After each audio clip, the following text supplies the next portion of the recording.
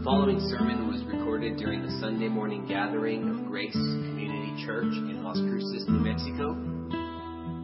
We are a group of Christians that exists to joyfully extol and magnify the true and living God, to faithfully proclaim the Christ-centered word, to build each other up by speaking the truth in love, and to bring the good news of the gospel to our city and world, so that the Lamb who was slain may receive the full reward for his sufferings. For more information about us, please visit gcclascruces.com. Please take your Bibles and open them up with me to the first chapter of Paul's majestic letter to the saints in Rome, also known as the letter to the Romans. As I began to pray and prepare my heart to return to the work of the Word after about 2.5 months of being on break, I couldn't help but think about the charge that Paul gave to Timothy.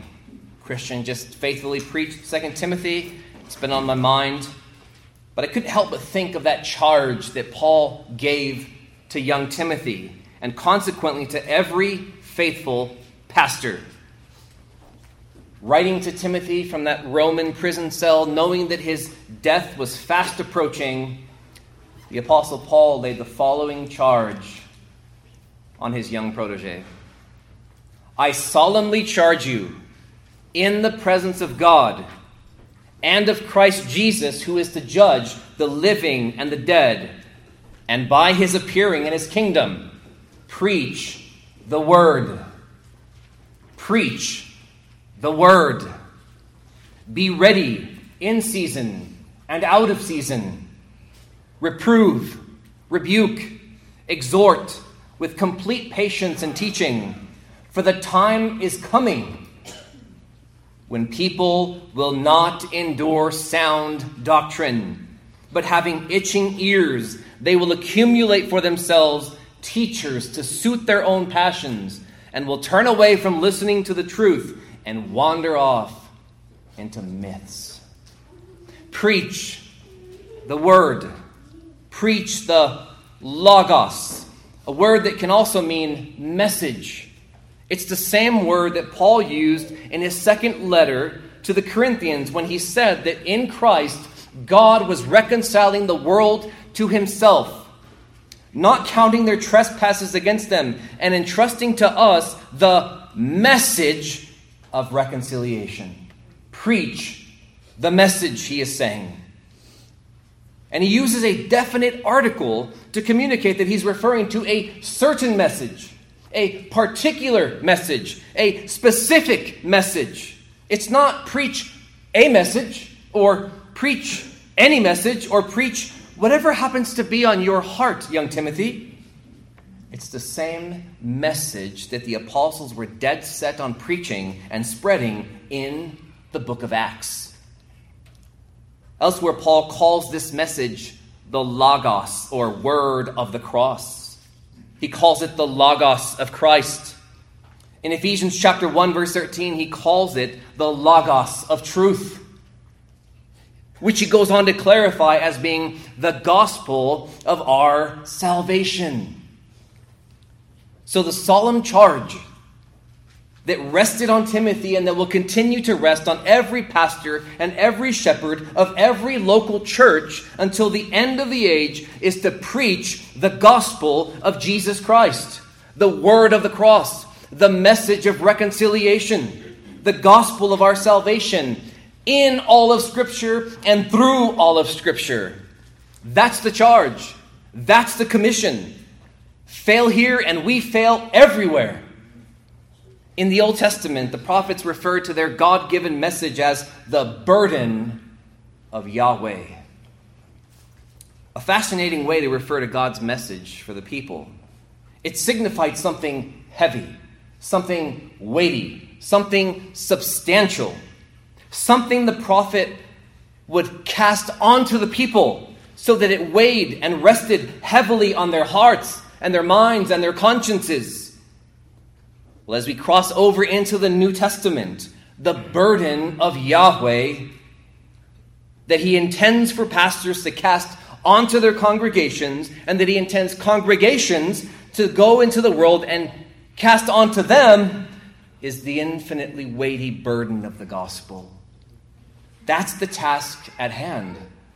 Among all the other responsibilities resting on pastors, if you forget and forsake this one, it doesn't matter what you do, it doesn't matter how much energy you exert in doing it, your life's labor, in the end, will prove to be in vain.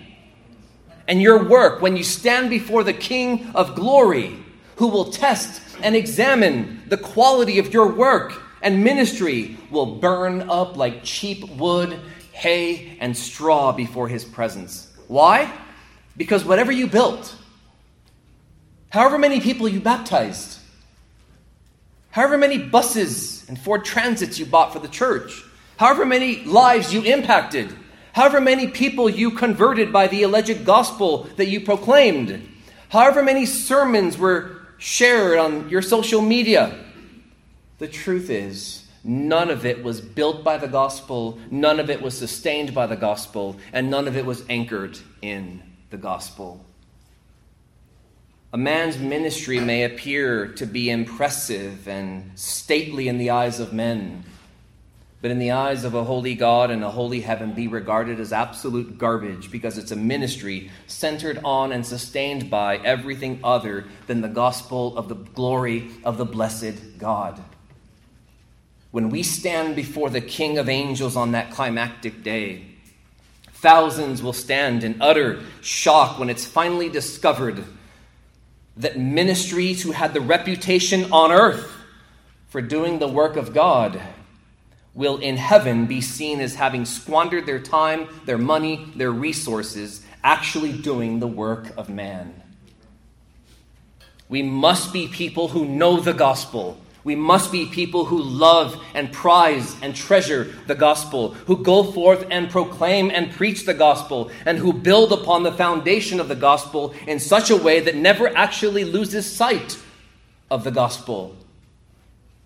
And it's critical that we avoid one of the most common errors in the church today, assuming that everyone around us engaged in the work of the Great Commission is actually holding fast to the old biblical gospel. Imagine a team of construction workers building a bridge that will allow travelers to cross safely from one towering cliff to another. Picture yourself there, working alongside of your team. And as far as you're concerned, you've ensured that the concrete that you're using is the real deal. That it's properly mixed, adequately applied to the section of the bridge that you happen to be working on. You look around and you see your teammates working just as hard, sweating just as much as you, mixing and applying their concrete to their respective sections of the bridge. Well, as you come to the end of the project, your team walks away, the yellow tape is removed, the ribbon cutting ceremony takes place, and the bridge is open to the general public. A few years pass, and you and your team reunite to look over your finished work and to find a sense of satisfaction in the work of your hands. You're there with your team, watching on as cars travel in both directions across the bridge, and suddenly you hear something like thunder, and you spot a cloud of dust arising from one section of the bridge. And as the team stops what they're doing and focuses their attention on that area, you begin to see cars plummeting off the bridge and falling hundreds of feet, where you can hear the sound of screaming and you can hear the sound of vehicles slamming into the dry riverbed below. Well, after the bridge is shut down and after weeks of careful investigation, it's discovered that out of your team of 35, 15 construction workers had acquired and applied a completely different type of concrete than what the engineer called for in the design. Whatever they were using, whatever they were building with, it wasn't the real deal. And their sections of the bridge eventually collapsed like kinetic sand and resulted in tragedy. As we seek to abound in the work of the Lord, in the work of the Great Commission, it is absolutely critical and essential that we pause on a regular basis and ask the question, is the gospel that I'm proclaiming to my friends, my family, my co-workers, and the young disciples in my local church actually the real deal? Because if it's not, the time is coming when those you've ministered to, those you've preached the gospel and re-preached the gospel to, will travel across that gospel bridge that you laid out for them. And if what you gave them doesn't lead them safely to glory, but ends up crumbling and causing them to fall to their eternal misery, that is inexcusable. Absolutely inexcusable. You and I have been given all the tools, all the supplies, all the engineering specs that we need to lay out that gospel bridge for others to travel safely on and to actually reach their heavenly destination. So I think it's absolutely vital that every now and then we pause as a church to clear away the clouds of whatever confusion might be there and be reminded from the Bible just what the gospel of our salvation actually is at its very center and core. God knows that we, yes, even we as Christians, need to hear the gospel again and again and again. After all, the gospel is His gospel. It is His word. It is His logos, His message. It's vitally important that we, as the church of Jesus Christ, built upon the message of the prophets and the apostles and Jesus Himself, that we hear and heed and hold fast to the gospel for at least 4 reasons. Number 1, our salvation depends on it. Our salvation, eternal salvation, depends on it.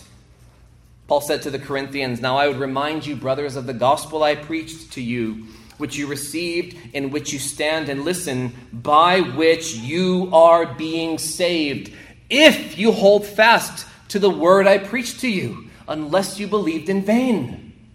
Did you catch that? A person's eternal salvation depends on whether or not they continue holding fast to the apostolic gospel as it's laid out for us in the pages of the New Testament. Secondly, you and I need to hear and rehear the gospel again and again and hold fast to it, because secondly, our participation and fruitfulness in the Great Commission depends on it. You simply cannot make or mature disciples for the glory of Christ if you aren't accurately communicating the gospel of Christ. And you can't accurately communicate the gospel if you yourself aren't entirely sure what that gospel is. You might be making converts, but you're not converting them by the gospel or to the gospel. You might be transforming lives, but let me tell you something, friend. You are not called to transform lives. You are called to give them the gospel and have the gospel transform their lives. There's a lot of people running around with new changes in their life. They've turned a new leaf. They've become religious. They've become churchgoers. And who will ultimately end up in hell at the end of the road. Because it wasn't the gospel that attracted them. It wasn't the gospel that sustained them. And it wasn't the gospel that they loved and believed. Thirdly, we need to hear and heed and hold fast to the gospel because our perseverance to the end depends on it. Toward the end of Colossians chapter 1, Paul stated that only those who continue in the faith, stable and steadfast, not shifting from the hope of the gospel, will be presented on the day of judgment as holy, blameless, and above reproach before Almighty God on that final day. History is full of examples. Your life is full of examples, memories of people who seemed to repent and seemed to believe the gospel and seemed to come to Christ. But eventually they found themselves entangled in and hopelessly overcome again by the defilements of this world. Why? Because at some point, at some crisis, at some trial, something in their lives led them to shift from the hope of the gospel. To use the language of Hebrews chapter 2, they ceased from paying close attention to the message that they heard, and they drifted away. Fourthly, we need to hear and hold fast to the gospel even as believers, because our strength and our stability depends on it. Paul said in his closing doxology at the end of his letter to the Romans, "Now to him who is able to strengthen you according to my gospel and the preaching of Jesus Christ." Stop right there. God strengthens his church by the preaching of the gospel. It's so easy to overlook the truth that Paul is packing into this closing doxology. Paul just spent 16 chapters unpacking the glories of the gospel, and at the very end of his letter, he looks back and he commits his readers and the entire letter to the Romans to God, who is able to strengthen believers according to the gospel and the preaching of Jesus Christ. I would submit to you that the reason so many within the church are beset with spiritual weakness and lethargy and apathy is because their hearts have ceased to be amazed and moved by the grace of God and the gospel of grace. We have got to get past the silly notion that somehow we outgrow our need to hear the preaching of the gospel, or that somehow it's only unbelievers that need to hear the gospel. We have to stop viewing the gospel as the hand stamp that gets us through the doors of the kingdom, where we move on to bigger and better and more intriguing realities. At the very outset of Romans, chapter 1, Paul expressed his longing to go to Rome, not to preach the gospel to the court of Nero Claudius Caesar, but to God's beloved saints. Romans 1:15. And he charged young Timothy to preach the gospel to those who, at least at the time of Paul's writing, delighted in sound teaching and had ears for the truth. He says, preach it to them. The Apostle Paul knew and he understood that the gospel is what makes a Christian. The gospel is what matures a Christian. The gospel is what sustains a Christian, and the gospel is what strengthens, sanctifies, and stabilizes a Christian for the entire course of their earthly journey. We never outgrow our need to hear and heed and hold fast to the gospel. And the beautiful thing about the command to preach the gospel is that God did not just drop down a double-sided gospel tract down from heaven and say, now go forth and repeat this to yourself, repeat it to your church, and repeat it to everyone you come across. It's the perfect gospel tract. No, he charged us to preach the gospel while simultaneously giving us an inexhaustible treasure of writings that he inspired. 66 books, 40 different authors, a variety of genres, written over the span of almost 2,000 years, one overarching message, and one ultimate hero who is anticipated in the Old Testament and whose arrival is in the New Testament. God gives us this bountiful wealth of material and says, now go forth and preach my son. Preach the gospel. And so we preach the gospel of Christ from the writings of Moses, from the story of Joseph, from the Exodus of Egypt. We preach Christ from the historical writings, the poetic writings, the prophetic writings. We preach him from the Gospels. We preach him from the book of Acts. We preach him from the letters of Peter and James and John. We preach him and his gospel from that glorious, triumphant book of Revelation, where we see him exalted and enthroned as King of Kings and Lord of Lords, reigning over all history and all hostility. We preach Christ and his gospel in all of Scripture and through all of Scripture. So with this in mind, my desire this morning is to unpack the gospel of our salvation from the pages of Paul's letter to the Romans. I've entitled this sermon, From Wrath to Glory, the Gospel According to Romans.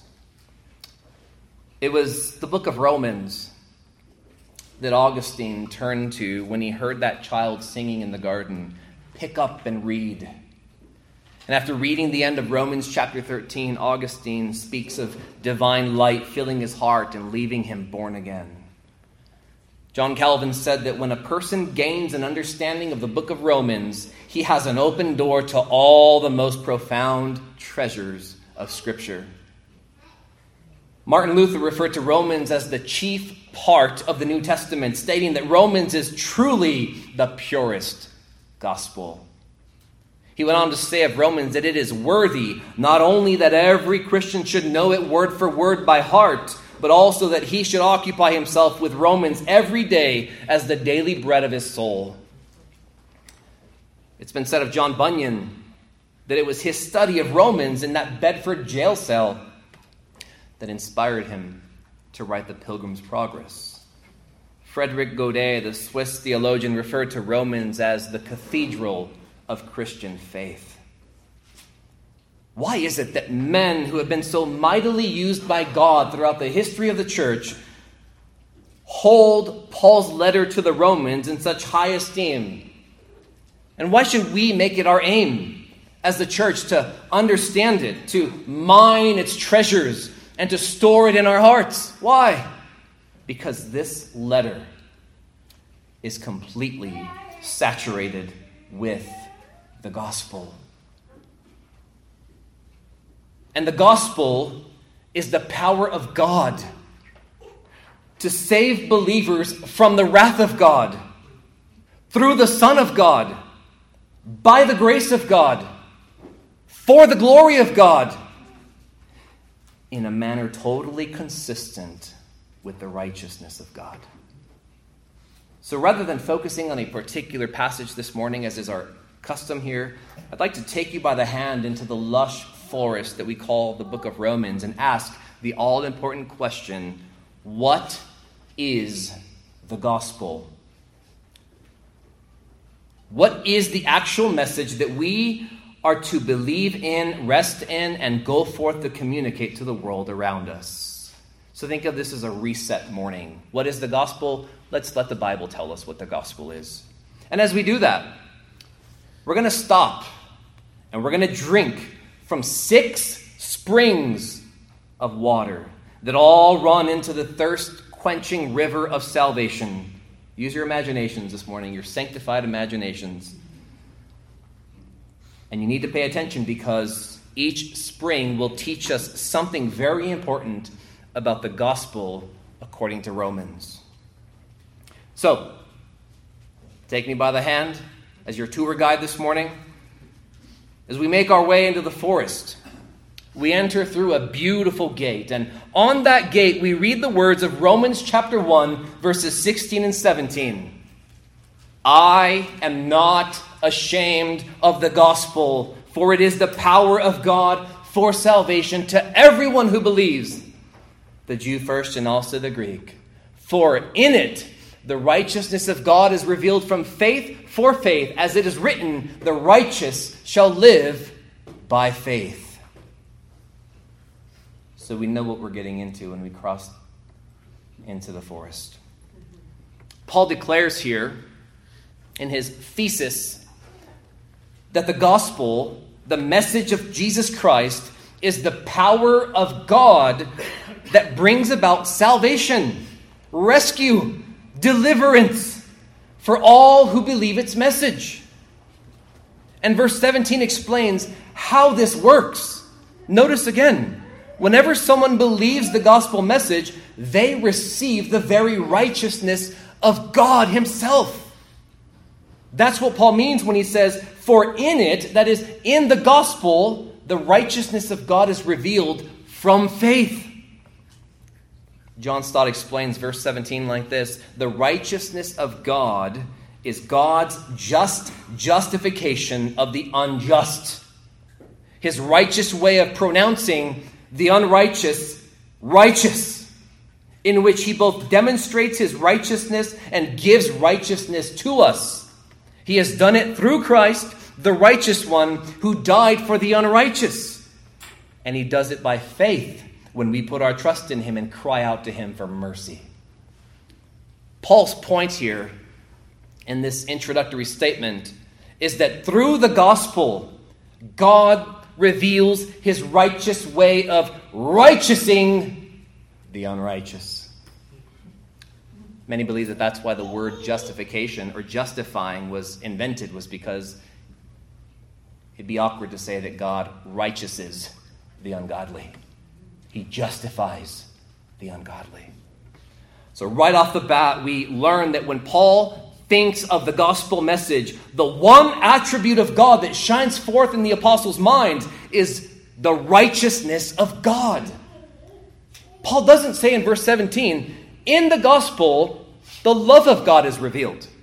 Or in the gospel, the grace of God is revealed, even though we know that the gospel is dripping with these realities and these attributes of God. According to Paul, the good news of the gospel is about how the righteous God of the universe acts in righteousness to save unrighteous sinners by giving them a righteous standing before him. I say that again. The good news of the gospel is about how the righteous God of the universe acts in righteousness to save unrighteous sinners by giving them a righteous standing before him. The gospel explains how God can be both just and the justifier of the ungodly. That is, how he can be a righteous God and still declare unrighteous people to be righteous without becoming unrighteous himself. And from here on out, Paul masterfully unfolds this glorious good news in the rest of the letter. Well, we stop at the first spring and we learn this. According to Romans, the gospel message centers around the righteousness of God, number one, reacting in justifiable wrath. The righteousness of God reacting in justifiable wrath. Notice what Paul says beginning in verse 18 of Romans chapter 1. For the wrath of God is revealed from heaven against all unrighteousness and ungodliness of men who by their unrighteousness suppress the truth. Verse 16 explains that the gospel saves. Verse 17 explains how the gospel saves. And verse 18 explains what the gospel saves us from. The wrath of a righteous God. The wrath of a just God. If we're to understand the gospel properly, we must begin where Paul begins. The reaction of a righteous God against all unrighteousness. William Farley, in his book Gospel-Centered Parenting, was right when he wrote that without the black backdrop of our sinful nature and its consequences, God's wrath, the gospel is a big yawn. Some have made the mistake of claiming that God's wrath is one of his essential attributes. But that's not the case. God isn't wrath the same way he is love, or the same way he is holy. God's wrath is his righteousness and justice in action. As Jerry Bridges wrote, God's wrath arises from his intense, settled hatred of all sin and is the tangible expression of his inflexible determination to punish sin. We might say God's wrath is his justice in action, rendering to everyone his just due, which, because of our sin, is always judgment. There is almost no reality more repulsive to modern man than the reality of God's wrath. And how hypocritical we are. We feel a burning, hot anger when we hear about heinous crimes committed against the innocent, against the helpless, against the defenseless, or anyone that we know and love. And if anyone tried to convince us that we're being too harsh or unreasonable or irrational for feeling such emotions, that anger would burn even hotter. And yet, when it comes to the wrath of an infinitely holy and righteous God, we despise him for it. What hypocrites. We're entitled to wrath and fury, but not him. If someone willingly sins against us, we are quick to well up with wrath. But when we willingly sin against the God of heaven, we're quick to dismiss any notion that he has any kind of wrath against us. That just goes to show our deep-rooted belief and conviction that we, the created, are more worthy of honor and respect than the holy, uncreated King of the universe. Yet in spite of man's hatred for this reality, the reality still stands. It's like going outside and closing your eyes to the midday sun. You can pretend it's not there, but you feel its effects on you. You begin to feel that sweat roll down your face.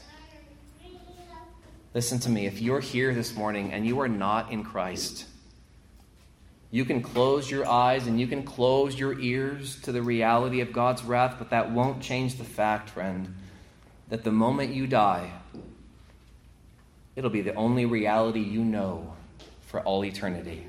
And at that point, there will be nothing you can do about it. Today is the day of salvation. Today is the day of grace. Listen how the Apostle John in the book of Revelation describes the unrepentant sinner's experience in hell.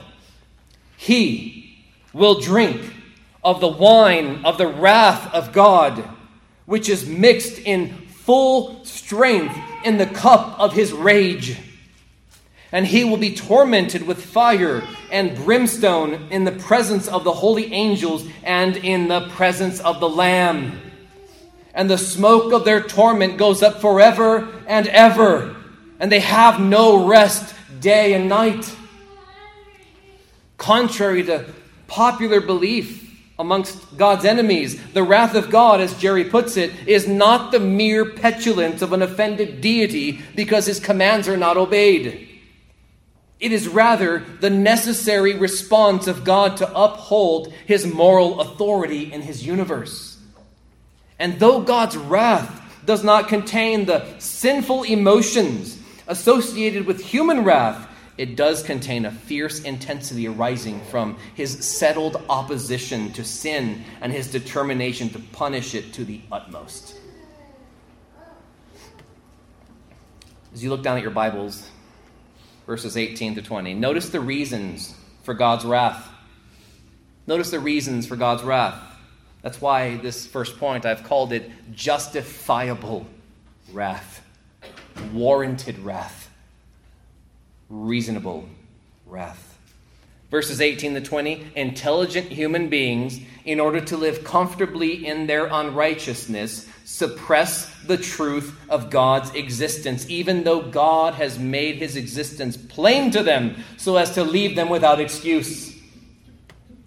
Ever tried to, in a pool, take a beach ball and shove it to the bottom of the pool? It takes energy. It takes effort. And the Bible teaches us that that's exactly what sinful man does with the existence of God. It's there, it's obvious, and yet they spend their whole life wearing themselves out trying to push the beach ball of his existence down to the bottom of the pool. And anytime they slip, it rises to the top and splashes them in the face again. And yet they still, in their unrepentant nature, continue to try and try and try to pretend it away. That's why God is wrathful. Verse 21, another reason. Though people know that God exists and that he's there, they utterly refuse to honor him and give thanks to him. Understand that I'm sweeping through this kind of fast today in hopes that we can cover this ground and that you can later on go and examine these things for yourself. Verse 22, why is he wrathful? Because people claim to be wise, but they're absolute fools for rejecting the obvious. Verse 23, why is he wrathful? Because people refuse to treasure the all-satisfying glory of God, and they worship gods of their own making. And verse 25, why the wrath of God? Because people trade the truth of God's existence for lies and deny him the worship that he alone is worthy of. We could go on and on this morning examining the biblical reasons for the wrath of God all the way into chapter 3 of Romans. But what Paul makes crystal clear is that this wrath is deserved. It is just. It is valid. It is warranted because it is righteous wrath. I want you to notice something else that's very important in the text here. Notice that Romans 1:18 is not describing a future manifestation of God's wrath, but the present response of God's wrath. He does not say, for the wrath of God will be revealed, even though we know that's true. He says the wrath of God is currently being revealed from heaven. It's currently being revealed from heaven. As John 3, verse 36 says, the wrath of God right now abides upon every unbelieving person. I know some will hear this and mock it and say things like, well, if that's true, why is my life so good? If that's true, if the wrath of God abides on me, why am I not being tormented right now? Why am I not struck down by lightning? Why isn't my world crashing down? Why am I still breathing?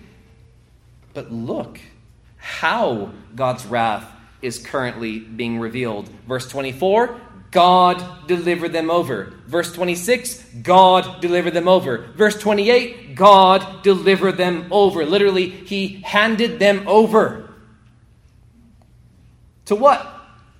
To fire and brimstone? No, not yet. Paul tells us that God expresses his wrath currently by handing people over to their sin. To the point where they can no longer feel its sting upon the conscience, no longer sense its poisoning of the mind, no longer recognize its power over the will, no longer fear its consequences in the end. He hands them over to the enjoyment of their sin. He hands them over to the disease that will ultimately lead to their destruction. Who would have ever imagined that one of the expressions of the wrath of Almighty God would be to never bother with someone again so that they could live happily in their rebellion against him? Who would have ever imagined that an expression of God's wrath would be to just leave people alone? And yet that's what Romans is teaching us. But that's not the only expression of God's wrath in the gospel according to Romans. As we jump to chapter 2, quickly, verse 5, we see the other expression of God's wrath.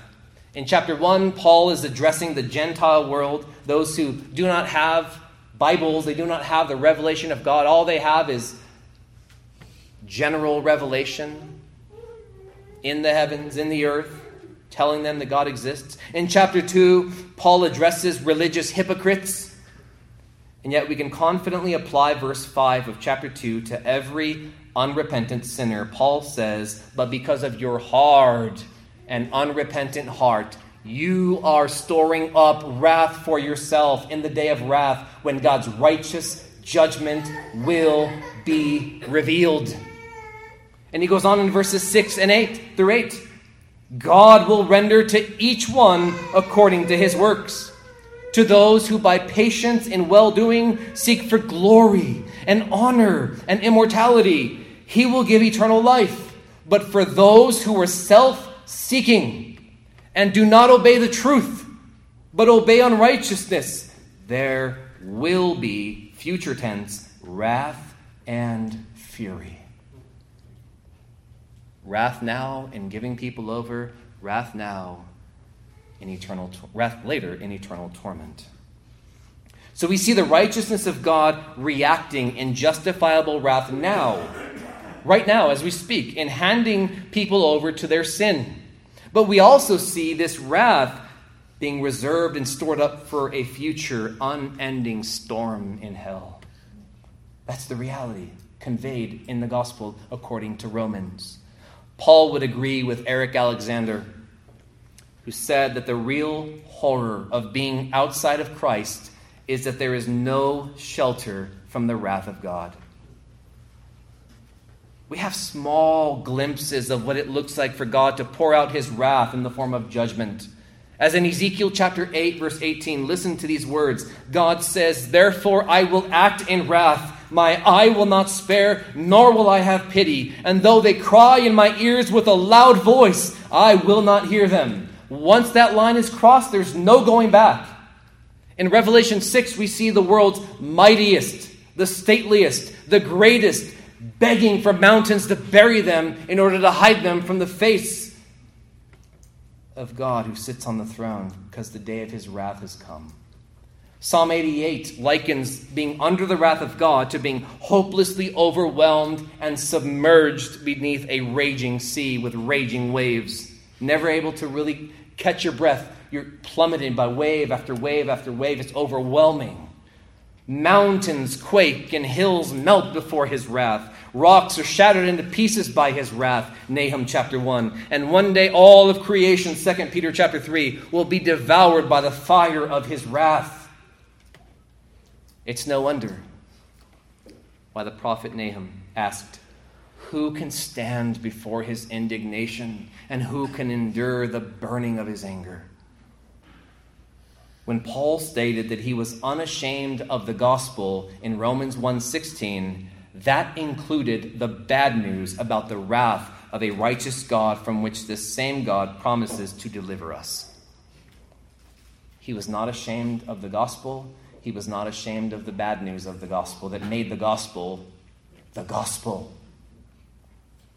Oftentimes we walk through life always apologizing for God's wrath as though we owe the rebel an explanation. God's not on trial. We are on trial. According to Romans, the gospel message centers first of all around the righteousness of God reacting in justifiable wrath. Wrath now and wrath later. Secondly, we come to the second spring. According to Romans, the gospel message also centers around the righteousness of God responding with astonishing grace. The righteousness of God responding with astonishing grace. I point you now to chapter 3, verse 21.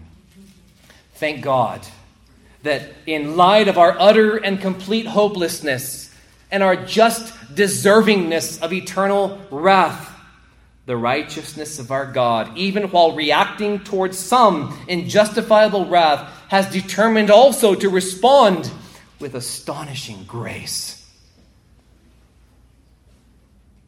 You can't yawn at this stuff. And this brings us to chapter 3 of Romans, beginning in verse 21, where the conversation goes from night to day, from darkness to light, from hopelessness to hope. And I wish I could say from wrath to grace, but I can't. Because God gave full vent to his righteous wrath. It had to be so. For God to eternally suppress the righteousness and holiness of his wrath regarding our sin and our cosmic treason and our treachery would be for him to deny his own holiness and justice, and God will never do that. God did not, I repeat, he did not, and he could not brush his righteousness under the rug of the universe as if his righteousness is something external to him and removable to him like a coat or a jacket. But it's not. It's an essential aspect of his character. God is righteous. He is just. He is holy.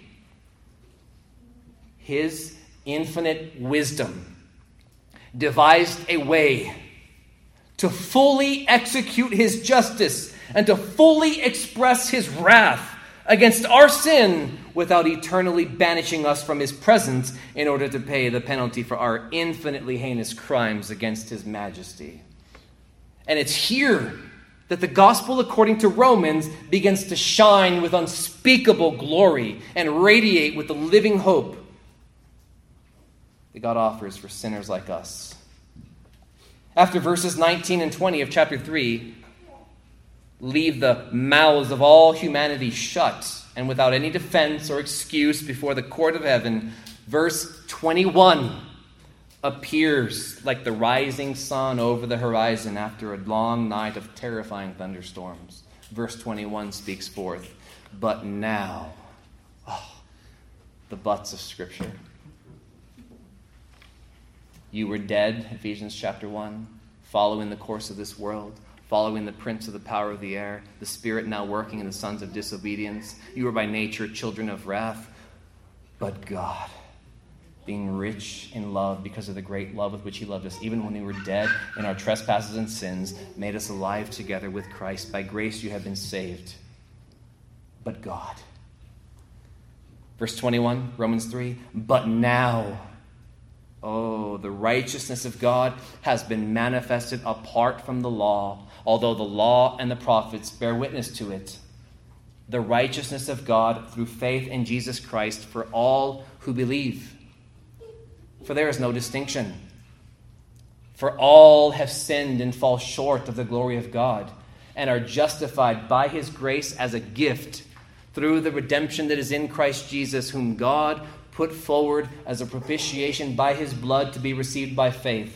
This was to show God's righteousness, because in his divine forbearance he had passed over former sins, and it was to show his righteousness at the present time, so that he might be just and the justifier of the one who has faith in Jesus.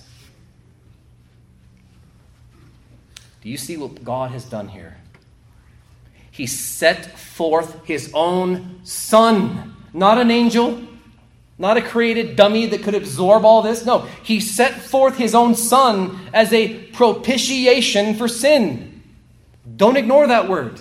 Don't choose a translation that waters that verse down, waters that word down. No, you need that word in there. God put it in there. All Scripture is breathed out by God. Every word of Scripture is from God, including this word, propitiation. Hilasterion in the Greek. The word points us back to the mercy seat in the Holy of Holies in the Old Testament, where atonement was made for the people of Israel. The mercy seat was that gold plate covering the Ark of the Covenant. And it's where the high priest, once a year on the Day of Atonement, would sprinkle the blood of the innocent animal in the place of the people. It was a feigned picture of the innocent dying in the place of the guilty and satisfying the wrath of God that justly burned against the people for their sin. And what Paul is saying here is that God did not just bring forth another animal to die in the place of his people. He brought forth his own beloved Son. He gave his only Son. He gave the glory of heaven. He gave his beloved Son. The word propitiation can be somewhat misleading if we allow anything other than the whole counsel of God to define it for us.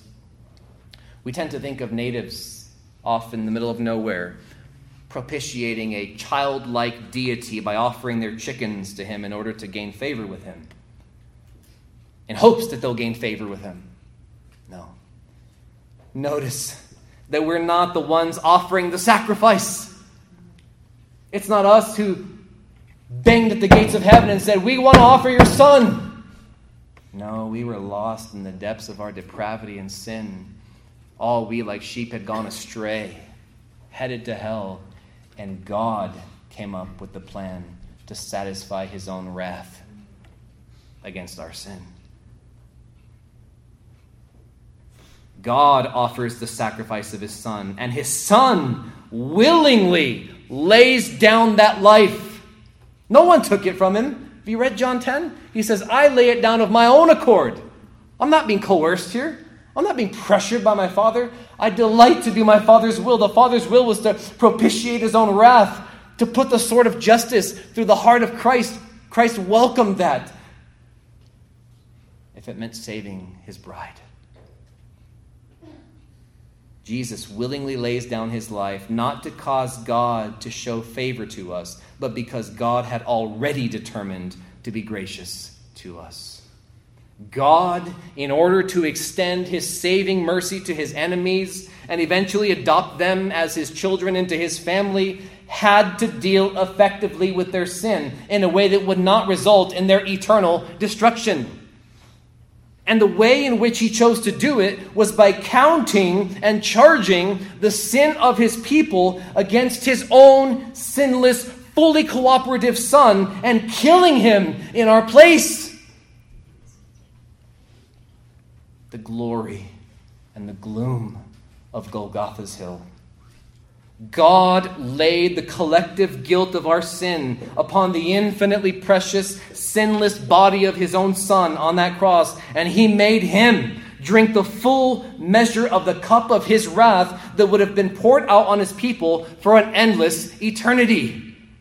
And the Son drank it all. Every last drop. His blood stained that Roman cross and saturated the earth that we now walk on. As one theologian put it, infinite wrath moved by infinite righteousness releases infinite punishment on the infinite Son who can absorb an eternal hell for all who will ever believe in 3 hours. It is here that he bears in his own body our sins.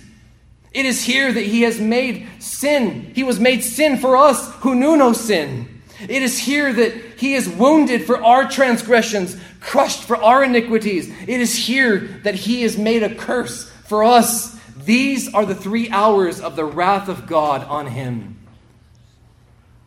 What wisdom, what grace, what reason to sing for all eternity. That our King would come for us. Oh, behold the wonder of the righteousness of God responding with astonishing grace. To behold the Son of God, the radiant, visible beauty of God himself, limp and lifeless on that cross, covered in his own blood, every inch of his precious body marred and torn, is to behold the horror of sin, to behold the seriousness of God's righteousness and the severity of his holiness. You want to know how much God hates sin? Look to that marred Christ hanging on that cross without any breath. The one who gave us the breath of life, now breathless on that cross for us. The cross was not just an expression of the love of God. Paul says here in Romans chapter 3 that it was the vindication of the righteousness of God. It's how God can be both just and the justifier of all who have faith in Jesus. And that brings us to the third spring in the force of Romans, where we learn that according to Romans, the gospel message also centers around the righteousness of God received by faith, received by authentic faith. The question of Romans, and the question really throughout all of redemptive history, has been, what can guilty sinners do to be made right with God? People talk about that all the time as they're on their deathbed. They get the news that they have cancer, and they talk about, well, I need to make peace with God. That's the question. How can someone make peace with God? How can they be right with God? And the answer, in one sense, is you can do absolutely nothing.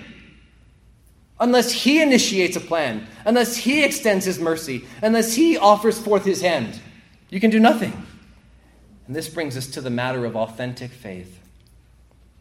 Over and over again, Paul makes it crystal clear in the letter to the Romans that the only way to be forgiven and made right with God is by faith alone. Faith alone. You say, I thought you said there was nothing we can do. That's exactly right. Faith, saving faith, authentic faith, the faith that saves you, is nothing more than an open, empty hand of someone who has come to the end of themselves, who has come to the realization that they are spiritually and eternally bankrupt before God, with nothing to offer God but a sinful heart and a sinful record. Authentic, saving faith says to God, I have nothing to offer but my sin. I come only to receive your gift of everlasting righteousness without money, without tears, without price. I come only to receive. I'm strictly a beneficiary here. I have nothing to give in return. Everything I have to give is everything that is despicable and depraved and sinful. Have you come to that realization, friend? that the only thing that you truly own to give to God that's from you is your own sin and wickedness.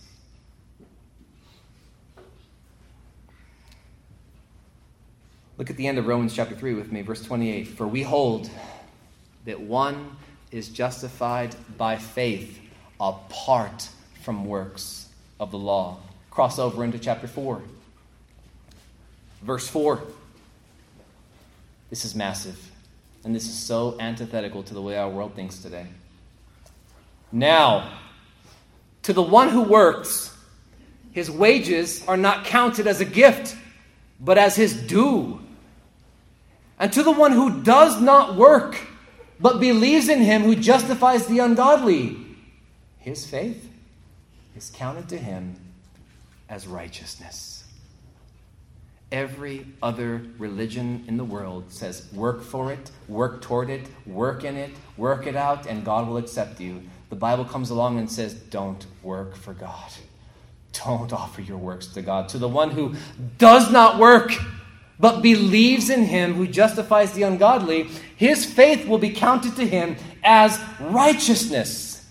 Friends, when it comes to saving faith, if you come with something, you leave with nothing. And if you come with nothing, you'll be given everything. All the riches of grace and righteousness, all the treasures of mercy and forgiveness and grace. And the faith that saves isn't simply about believing in God, but believing the God you say you believe in. It's not just about believing in God. Saving faith is believing God. Believing His word, throwing yourself upon what He has said. Friends, we can't always feel His presence, but we can always trust His word. And the faith that saves isn't simply an acknowledgement of God's existence. It's an adhering to what God has said. Look at chapter 4 and verse 3. Abraham is set forth as the pattern. Abraham believed God. Notice it doesn't say he believed in God. He believed God. God spoke. Abraham believed it. And the result? It was counted to him as righteousness.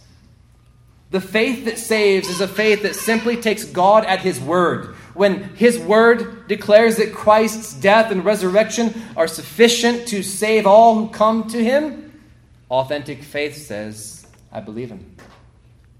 I believe Him. I'm not adding to it. I believe it. I'm not adding any work. I believe what He has said. This is the goal, by the way, of the Great Commission, to convey the gospel and to bring people to faith in Christ. It's how Romans begins. Look at chapter 1, verse 5.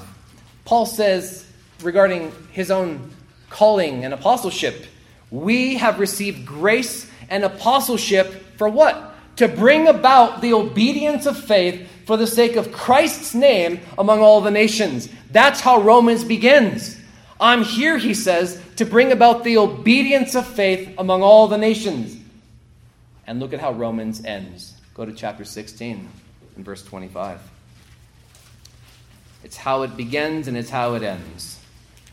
Paul says in Romans 16:25, now to Him who is able to strengthen you according to my gospel and the preaching of Jesus Christ, according to the revelation of the mystery that was kept secret for long ages, but has now been disclosed and through the prophetic writings has been made known to all nations, according to the command of the eternal God, here it is, to bring about the obedience of faith. Paul says this is why we are here. To bring about the obedience of faith. In other words, to bring about a faith that believes God and follows through by obeying God. Because faith without such obedience is dead faith. You can say you believe God, but if your life continues to wallow in the mire of sin, you're a liar. You don't believe God. There's an entire book related to that, 1 John. Anyone claims to believe in God and have a relationship with Christ and their life remains Christless, they're liars, John says. The apostle of love says, you're lying. You're a liar. We're not talking about perfection this morning. We're talking about direction. The direction of your life. Is it God-word? Is it Christ-word? The gospel message centers around the righteousness of God received by authentic faith. And so I ask you this morning, do you believe in God? Do you trust him? But the more important question I ask you this morning is, do you believe God and his word? Do you believe him? Act upon it then. Repent. Flee to him for mercy. Jesus said, whoever comes to me, I will never drive them away. Anyone can come. If you're thirsty, come to him. He'll never drive you away. It's the only way to be saved. Fourthly, according to Romans, the gospel message also centers around the righteousness of God restoring us into peaceful fellowship. Restoring us into peaceful fellowship. Look at chapter 5 with me now. When a sinner comes to God with authentic faith, and by authentic, I'm not talking about anything virtuous about our faith. Oh, I have authentic faith. People might say, that's not what I'm talking about. I'm just saying the real deal. What is the real deal? You know what real faith sounds like? God, I have nothing to give you. I come simply to receive. I can't offer you my repentance because even my repentance needs to be repented of. I come to you and I believe you. And I trust you. I'm yours. Save me. Whenever anyone does that, exercises authentic, naked, bare faith in God, and resolves to obey his word, they receive the very righteousness of God and are thus restored into peaceful fellowship with God. Look at Romans 5 and verse 1. Paul says, therefore, after defining what faith is, therefore, since we have been justified or righteous, declared righteous by faith, we have peace with God through our Lord Jesus Christ. The enmity is gone. The war between you and the God of heaven is gone. It's ended. He welcomes you into his family. Verse 2, through him, Christ, we have also obtained access by faith into this grace in which we stand, and we rejoice in hope of the glory of God. Not only that, but we rejoice in our sufferings, knowing that suffering produces endurance, and endurance produces character, and character produces hope. And hope does not put us to shame because God's love has been poured into our hearts through the Holy Spirit who has been given to us. For while we were still weak at the right time, Christ died for the ungodly. For one will scarcely die for a righteous person, though perhaps for a good person one would dare even to die. But God shows his love for us in that while we were still sinners, and Paul could mean that literally. He was alive at the time of the death of Christ. And while Paul was still actively sinning against Christ, Christ was there dying in the place of Paul. The same is true for us. Since therefore, verse 9, we have now been justified or righteous by his blood, much more shall we be saved by him from the wrath of God. For if while we were enemies, we were reconciled to God by the death of his Son, much more now that we are reconciled shall we be saved by his life. More than that, I love the more than that's. More than that, we also rejoice in God through our Lord Jesus Christ, through whom we have now received reconciliation. Christ reconciles us back to perfect fellowship with God. As we move on, fifthly, according to Romans, the gospel message also centers around the righteousness of God, not only restoring us into fellowship, peaceful fellowship, but releasing us from damnable bondage. Releasing us from damnable bondage. And for this, we turn over to chapter 6. Chapter 6 begins with the question, what shall we say then? What shall we say then? Are we to continue in sin that grace may abound? The argument is that if God has done these glorious things for us, if he's reconciled us to himself, put our sin away, then we can just live however we want then. Paul addresses the folly of that here. He says, what shall we say then? Are we to continue in sin that grace may abound? By no means. How can we who died to sin still live in it? Do you not know that all of us who were baptized into Christ Jesus were baptized into his death? We were buried, therefore, with him by baptism into death, in order that, just as Christ was raised from the dead by the glory of the Father, we too might walk in newness of life. The gospel message is about God restoring us into fellowship with him, but also releasing us from damnable bondage, the bondage of sin. God doesn't just bring us into the family and leave us chained to our old ways. He infuses us with the very resurrection life of his Son, and so we walk in newness of life. You got the same body on the outside, but internally, there's a new individual there. A new individual that, though not perfect, presses on to live and labor for the glory of God, to be satisfied for in the glory of God. The gospel is about the righteousness of God releasing us from damnable bondage. The truth is, we could not free ourselves. We could not. Romans chapter 3, verse 9 says, we've already concluded that all, both Jew and Greek, are under sin. You know what that means? You know what it means to be under something? It means to be under something.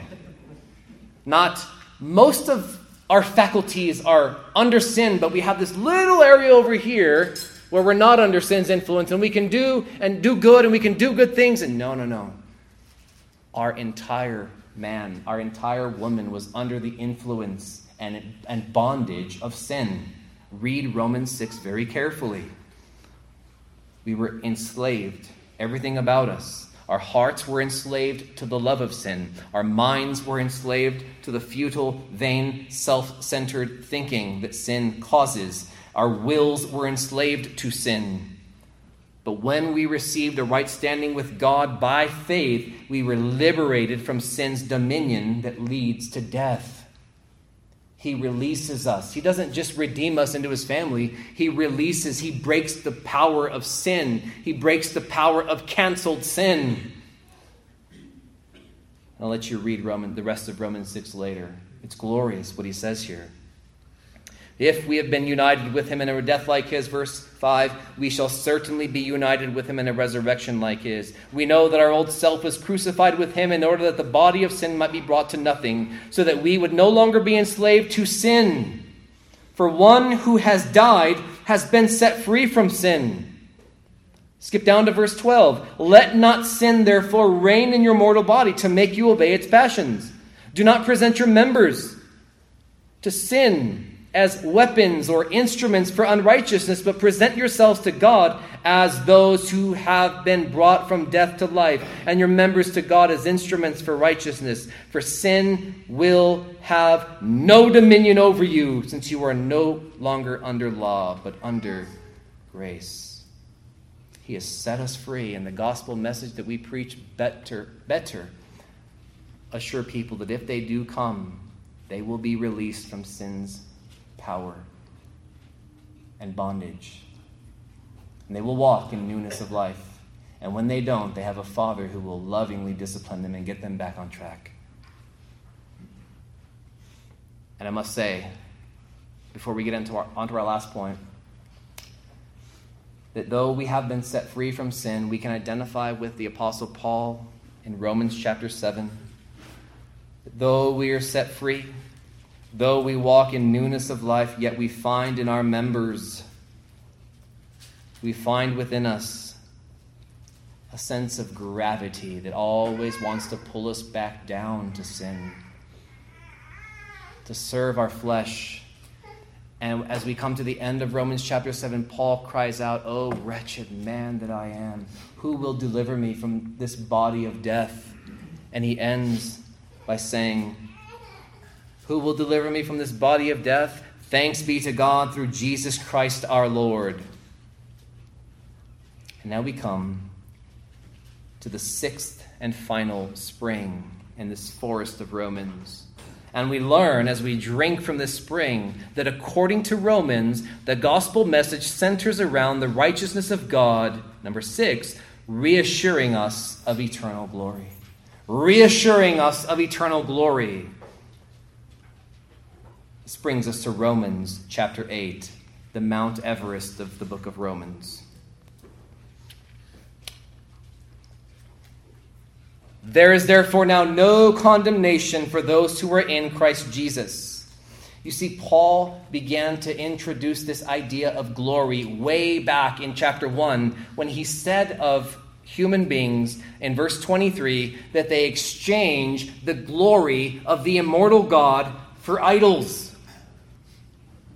That's the chief crime of all humanity.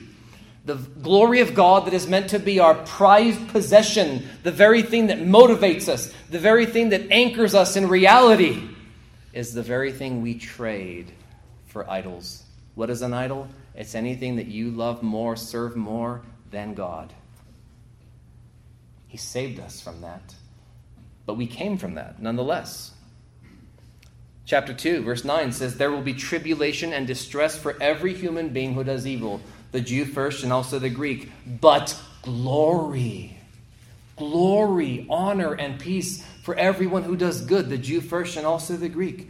What is doing good in the context of Romans? Well, we know it's definitely not work-based. It's not good works. What Paul is saying here, when he says that glory is reserved for everyone who does good, is not that they're performing for God and God's impressed, like, wow, you're doing so good. Here, let me give you eternal glory. That's not the case.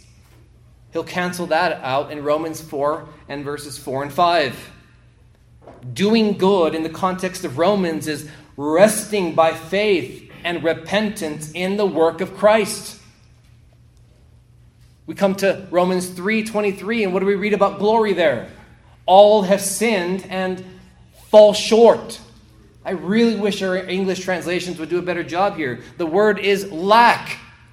All have sinned and lack the glory of God, are destitute of the glory of God, are bankrupt regarding the glory that should be ours, our prized possession. We traded it.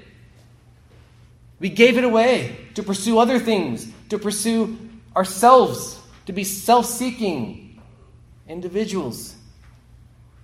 All have sinned and lack the glory of God. But yet in Christ, Romans 5:2, we now rejoice in hope of the glory of God, having been justified and brought into a state of righteousness and grace. And as we come into Romans chapter 8, we see that the gospel has to do with the righteousness of God, not just reacting in justifiable wrath, not just responding in astonishing grace, not just received by authentic faith, but we see it here, reassuring us of eternal glory. Look at verse 18. Paul says, for I consider that the sufferings of this present time are not worth comparing with the glory that is to be revealed to us. The glory that is to be revealed to us. Look at verse 19. For the creation waits with eager longing for the revealing of the sons of God. For the creation was subjected to futility, not willingly, but because of him who subjected it, in hope that the creation itself will be set free from its bondage to corruption and obtain the freedom of the glory of the children of God. The gospel reassures us of eternal glory at the end of this road. Eternal, unending, everlasting glory. Even crossing into chapter 9. Look at chapter 9 with me, verse 22. Romans 9:22. As Paul is giving his defense of the sovereignty of God and being able to do what he wants. He says, what if God, desiring to show his wrath and to make known his power, has endured with much patience vessels of wrath prepared for destruction? Now listen carefully. In order to make known the riches of his glory for vessels of mercy, which he has prepared beforehand in election, in predestination, which he has prepared beforehand for what? For glory. Even us, whom he has called. Not just from the Jews only, but also from the Gentiles. The gospel takes us from wrath to glory. Which is why Paul can say in Romans 11:36, for from God and through God and to God are all things. To him be glory forever. Amen. We see God reassuring us of eternal glory at the very end of Romans chapter 8.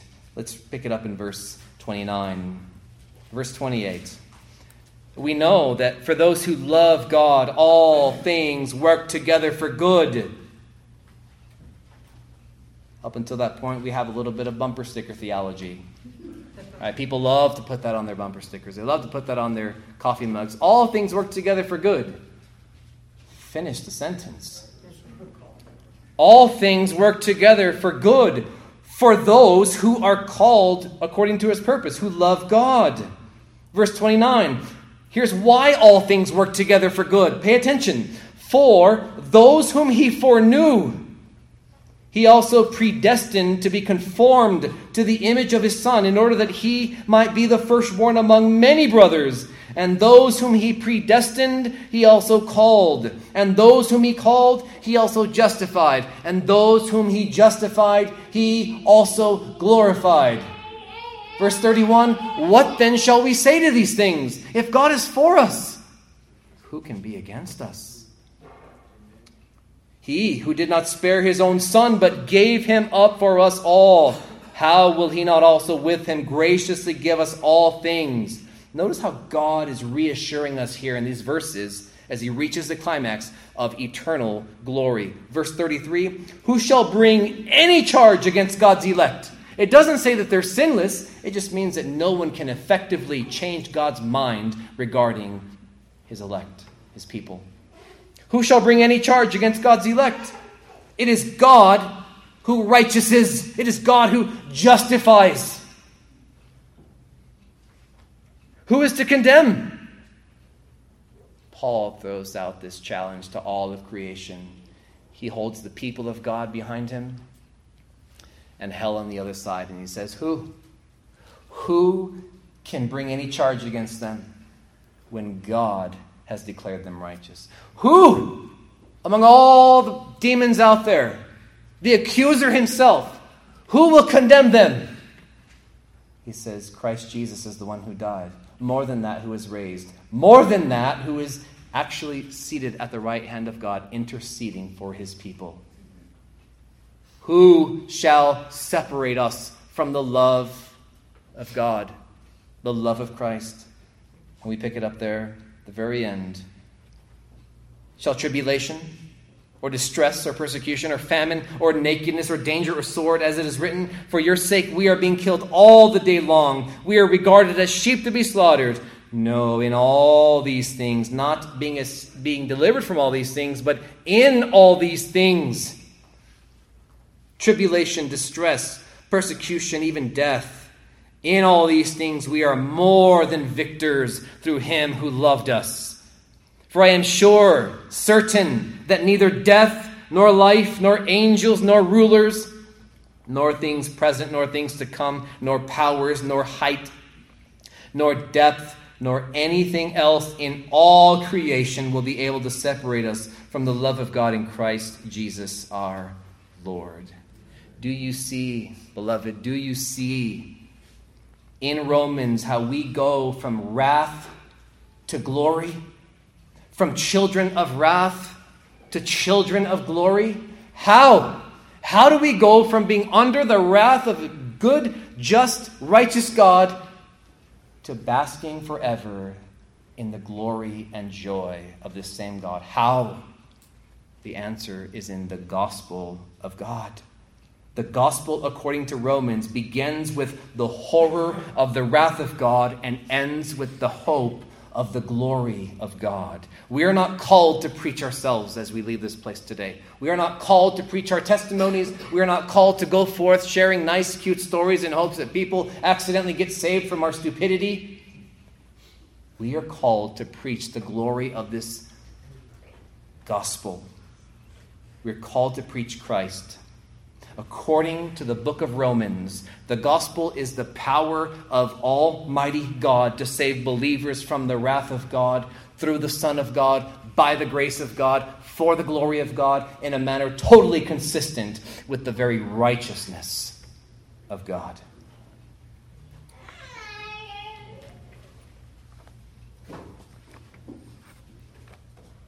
According to Romans, the gospel message centers around the righteousness of God reacting in justifiable wrath, nevertheless responding with astonishing grace.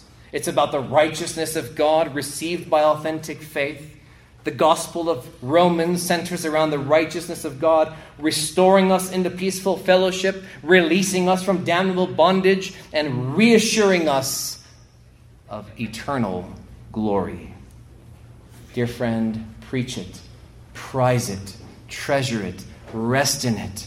God has made you right with himself through this glorious gospel, so hold fast to it. Don't shift away from it. Pay much closer attention to what you have heard, lest you drift away from it. Let your soul be stabilized by it. Let your soul be matured by it. Let yourself be sanctified and strengthened by this glorious gospel according to Romans. Let's pray.